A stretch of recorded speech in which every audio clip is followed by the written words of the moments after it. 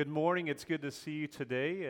If you missed out if you weren't here earlier this morning, we showed up and there was no electricity, so we actually had early service in the chapel.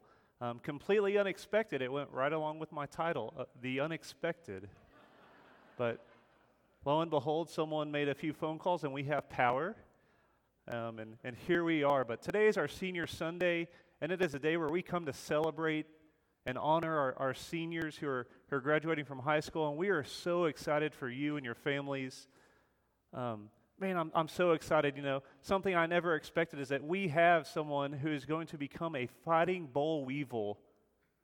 Kyle Glover is going to college. He's going to be a fighting boll weevil. I never thought I would say that as a youth minister, but man, I have got to get a shirt. That is an awesome school mascot. I love you, Kyle. You know that. I wanted to talk about the unexpected, and for all of us, no matter who we are, even globally this last year, we faced the unexpected in the midst of this pandemic. Times of uncertainty, times that are unknown, and the truth is, if we really look at life, there are many more times, and seniors, I hate to say this, but there are many more times that you will face where you don't know what to expect, where the future is unknown. But I'm here to tell you, and I want to tell all of us, if there is a group of people that should be able to face the unexpected, that can face uncertainty with hope, that can press on, that can persevere, doesn't mean it's always easy, doesn't mean there's not times where we're scratching our heads. It should be us, the body of Christ, people who have the gospel, people who have Jesus as our Lord and Savior to hold on to. We have that hope as an anchor in the unexpected of life. And if you look at the Bible, we see God using the unexpected in the Old Testament. We see the unexpected play a pivotal role in the story that God is telling through Jesus. We see this with people like Joseph. We see this with people like Rahab, the prostitute. We see this in a shepherd boy, David, who would be a man after God's own heart. God uses the unexpected, and we see in Zechariah 9:9, we see the King that we serve, Jesus Christ, our Lord and Savior. He was the unexpected King. He was the unexpected Messiah. No, He does not come to us riding on a stallion, but He is humble and riding on a donkey, on a colt, the foal of a donkey. So Jesus comes in and He brings in this kingdom that is completely unexpected, where there's this upside downness to it. And today we're going to be in Mark, and we're going to take a journey through Mark chapter 10. But before we get there, I just wanted to say that this book wrestles with a question of who is Jesus? What does it mean that He is the Messiah? And I want us as the believers here at Memorial to wrestle with that same question. Who is Jesus? What does it mean that He is the Messiah? What does it mean that He had to suffer, that He had to die, but that He overcame death? What does that mean for us? And we see at the very beginning of Mark chapter 1, verse 1, we get a glimpse at the identity of Jesus. It says, the beginning of the good news of Jesus Christ, the Son of God. And a little bit later, we see Jesus is baptized, and we see the Spirit descend upon Him like a dove, and this voice comes from heaven. The voice of the Father, and it says, "You are my Son, my beloved. With you I am well pleased." We see that Jesus is the Son of God, that He is deity. And so Jesus goes and He begins His ministry. He begins teaching. He begins healing. He begins ministering to those around Him, ushering in the kingdom of God. And for some reason, for some strange reason, He wants His identity to remain a secret. He often says, "Please don't go tell anyone who I am." And so the disciples and those in the stories that we read in the Gospels, they're wrestling and they're struggling with this. They don't understand what the kingdom was all about. They don't understand who Jesus was, that He was the Messiah. And in Mark chapter 8, verses 29 and 30, we see Jesus pose this question of who do you say I am to His disciples? And we see Peter respond with this beautiful confession. Perhaps he's beginning to see it. Perhaps he's beginning to understand. He says, "You are the Messiah. You are the Christ. You are the Anointed One." And Jesus, He tells them, "Don't tell anyone who I am." And we immediately see after this, we see Jesus say that he must suffer, that he's going to die, but he will rise again. And we see Peter who cannot take it. He cannot deal or come to grips with the fact that Jesus has got to suffer and die. And so now Jesus rebukes Peter because he does not understand. He is still working out what does it mean that Jesus is the Messiah.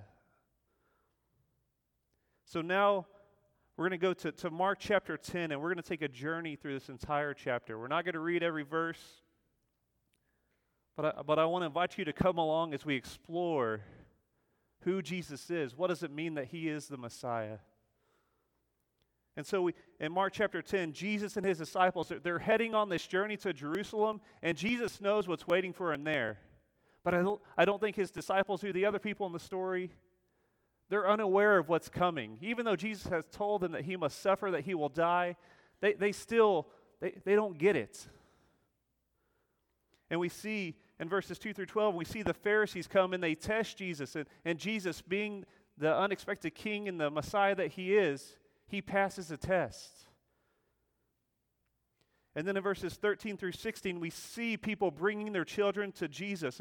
And notice, as these people are bringing their children to Jesus, the disciples become frustrated. They want nothing more than to protect Jesus from these children. They want them to stay away. And Jesus, he gets on to them and he says, no. The kingdom that I am bringing in is about welcoming these children. And not only that, I'm not only going to welcome them, I'm going to bless them. The kingdom of God does not belong to those who you might think, but it belongs to those who would become like children. And right after this, we see this encounter with Jesus and this rich young man. This is verses 17 through 22. And the young man, he asks Jesus what he must do to inherit the kingdom of God. And Jesus tells him, you must go sell your possessions, give to those in need, and come, follow me. Store your treasures in heaven. And this rich young man, he goes away sad. You see, this rich young man failed to become like a child in that he does not receive the kingdom like a child. He thinks that he can in some way, shape, or form, he can earn his way. And because of this, he's unwilling to leave his wealth behind, the thing that holds him back. He failed to realize the greatest treasure in this life is not found in wealth or success. It is found in Jesus Christ and our relationship with him. Oh, the beauty of Jesus when he calls us to come follow him, that we would even be allowed to follow in his footsteps, to do the things that he would do, to speak the words of God himself. In the kingdom of God, treasure looks much different. Once again, we see this upside downness to the kingdom. Very different than the ways of the world that we live in. So Jesus uses this encounter with the rich young man to teach his disciples. This is verses 23 through 31. You see, Jesus' kingdom operates very differently. This rich young man was concerned about his status. He thought maybe his status in this world with his wealth would earn him great status in the kingdom of God. But that's not at all how it functions. In verse 31 it says, "But many who are first will be last, and the last will be first." Isn't it easy to get sucked into wanting to be the greatest, wanting to be first in the world that we live in? You see, the kingdom is not a kingdom of selfishness or not of pride, but it is where we abandon our pride and we learn to become selfless. We learn to set aside our own needs. Every accomplishment that we ever have, we set those aside. Why? Because we realize our value, our identity, it comes from none other than our Lord and Savior, Jesus Christ. That is what matters. Remember, that is the greatest treasure.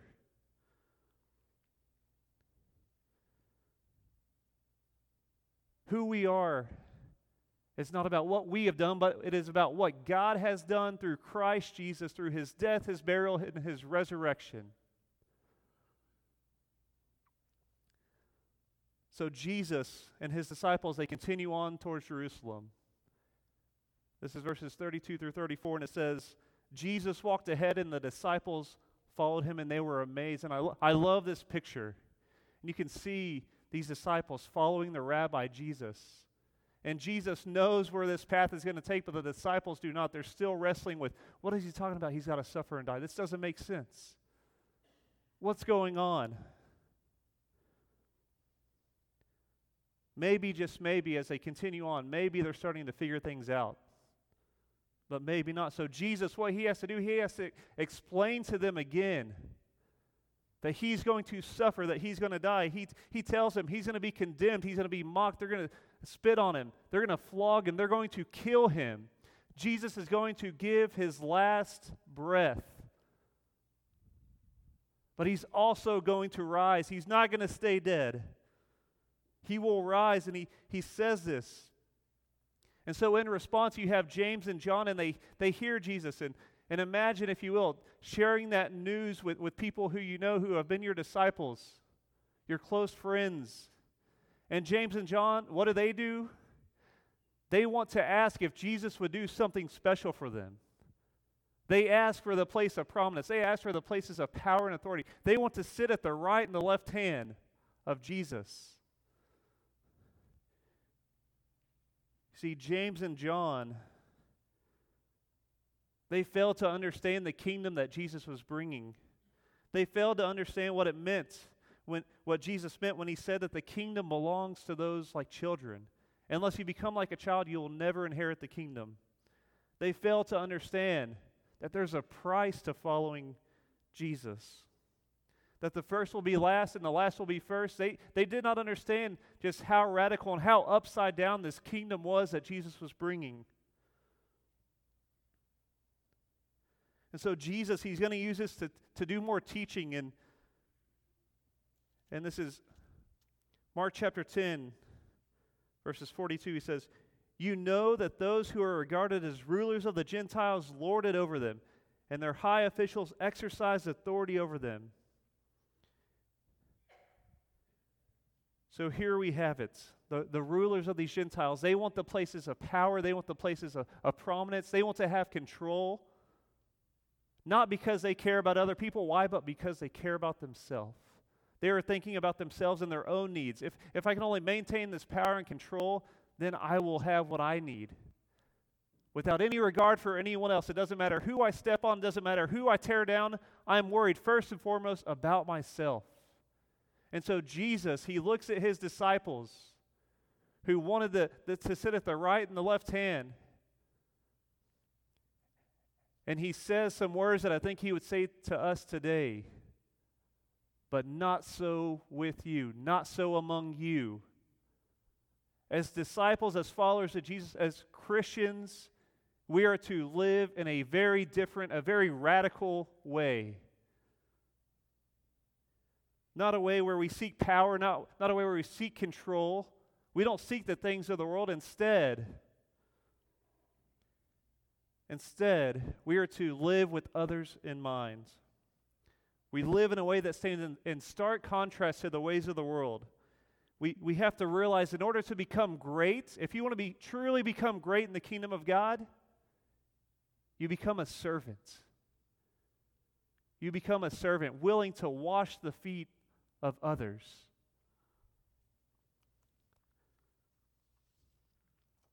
We arrive in Mark chapter 10, verse 45, and if you have your Bible, please mark this, underline it. We see this unexpected King, this unexpected Messiah, Jesus. And he helps us understand why he came, the purpose that he came for. It says, "For the Son of Man came not to be served, but to serve and to give his life as a ransom for many." You see, Jesus, he came not for his own sake, but he came for our sake. He came for the sake of others. He was willing to give everything in his entire life to shed his blood. Why? So that we might have. He was willing to give up his place with God in heaven and to join us in our suffering, to join us, to become like us, so that we could have. See, Jesus, He's not this mighty king that's going to overthrow Rome the way that people thought. Instead, he is a humble, loving servant. And as we close out Mark chapter 10, we see this encounter with Bartimaeus, who cannot see, and he's screaming out to Jesus for mercy. Have mercy on me, O Son of David. And these people are around him, and they want nothing more than to protect Jesus from Bartimaeus. They try to shush him. They try to get him to be quiet. You see, the crowd that's around Bartimaeus, they're not looking to the needs of Bartimaeus. They're looking at their own needs. They're looking for what's best for them. But Jesus, who is not that way, who lives with others in mind, he hears the call of Bartimaeus and he says, "Where is he?" And he goes and he heals Bartimaeus, restoring his sight.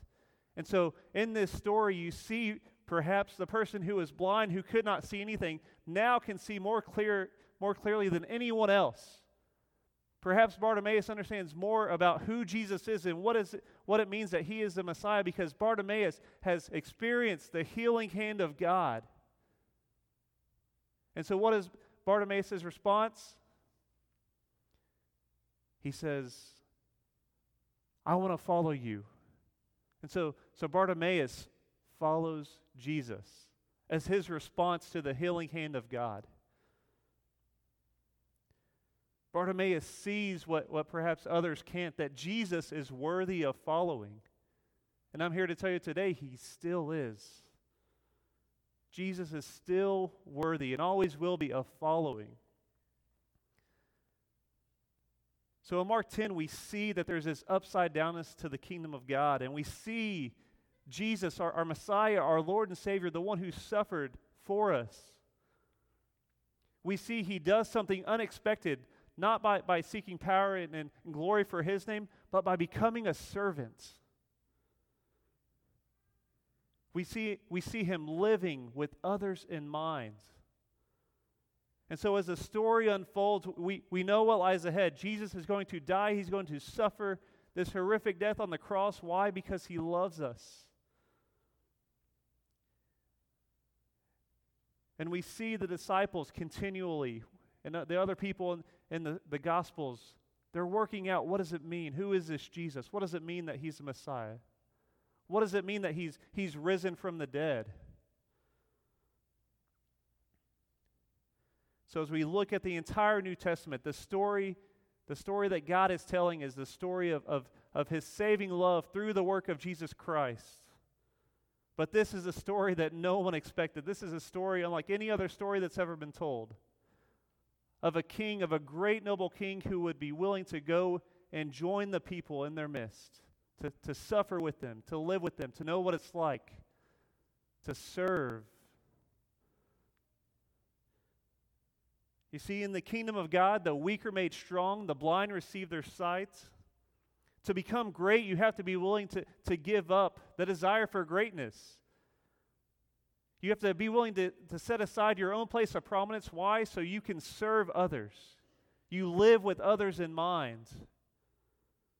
This is a kingdom where love triumphs, where being great means becoming like a child, receiving the kingdom as a gift, realizing that there's nothing we can do to earn God's favor. Absolutely nothing. So here we are this morning, and I want to give you permission to wrestle with this question. I want to give us, as a body of Christ here at Memorial, permission to wrestle with the questions about who is Jesus? What does it mean that he's the Messiah? What does it mean that he's the Son of God? How does that change us? How does that impact us? What would it look like for us as the body of Christ here to truly become great? What would it look like for us if we allow the Holy Spirit to empower us, to enable us to take the posture of a servant, willing to suffer and to give our lives for the sake of others, not so that we can have, but that others might have? I also want us to consider the crowd around the children that were, the disciples. They were trying to protect Jesus. The crowd around Bartimaeus, they didn't want Bartimaeus to get to Jesus. And I'm here to tell you, our mission is to get as many people to Jesus as possible. If we see there's someone in need, we need to be doing whatever it takes, not to protect Jesus. He doesn't need our protection, but to lead others to the feet of Jesus where they can be like Bartimaeus, where they can experience the healing, the saving hand of our Lord and Savior Jesus Christ, and where they will be compelled to respond in no other way than to say, Jesus, you are worthy of following, and I will follow you, and I'm going to abandon everything else. My wealth, my riches, my status, my position, everything is going to be set aside so I can follow you, committed 100%.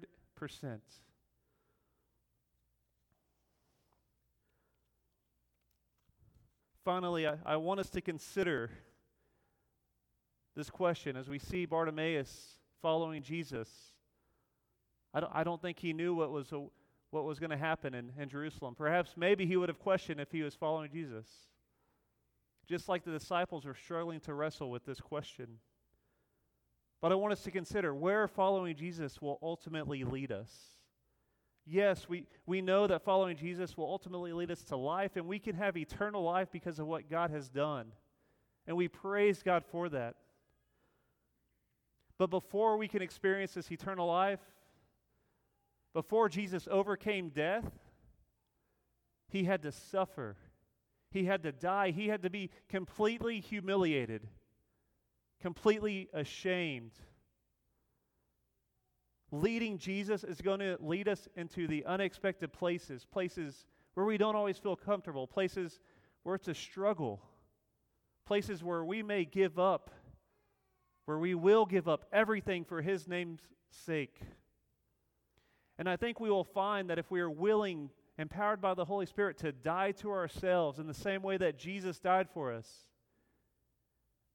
we will learn what it is to truly live as a member of the kingdom of God, with Jesus as King, following in the footsteps of our Lord and Savior, where He is our greatest treasure. And we will be able to be a light in this world. Brothers and sisters, I want to encourage you in all times, especially in the unexpected, when in the midst of a pandemic or whatever comes our way, continue to follow Jesus faithfully. Continue to follow Him, knowing that He is worthy. He is completely worthy to be followed. Before we close and we sing another song, I want to pray this prayer over you from Philippians 2. So if you would, please bow with me.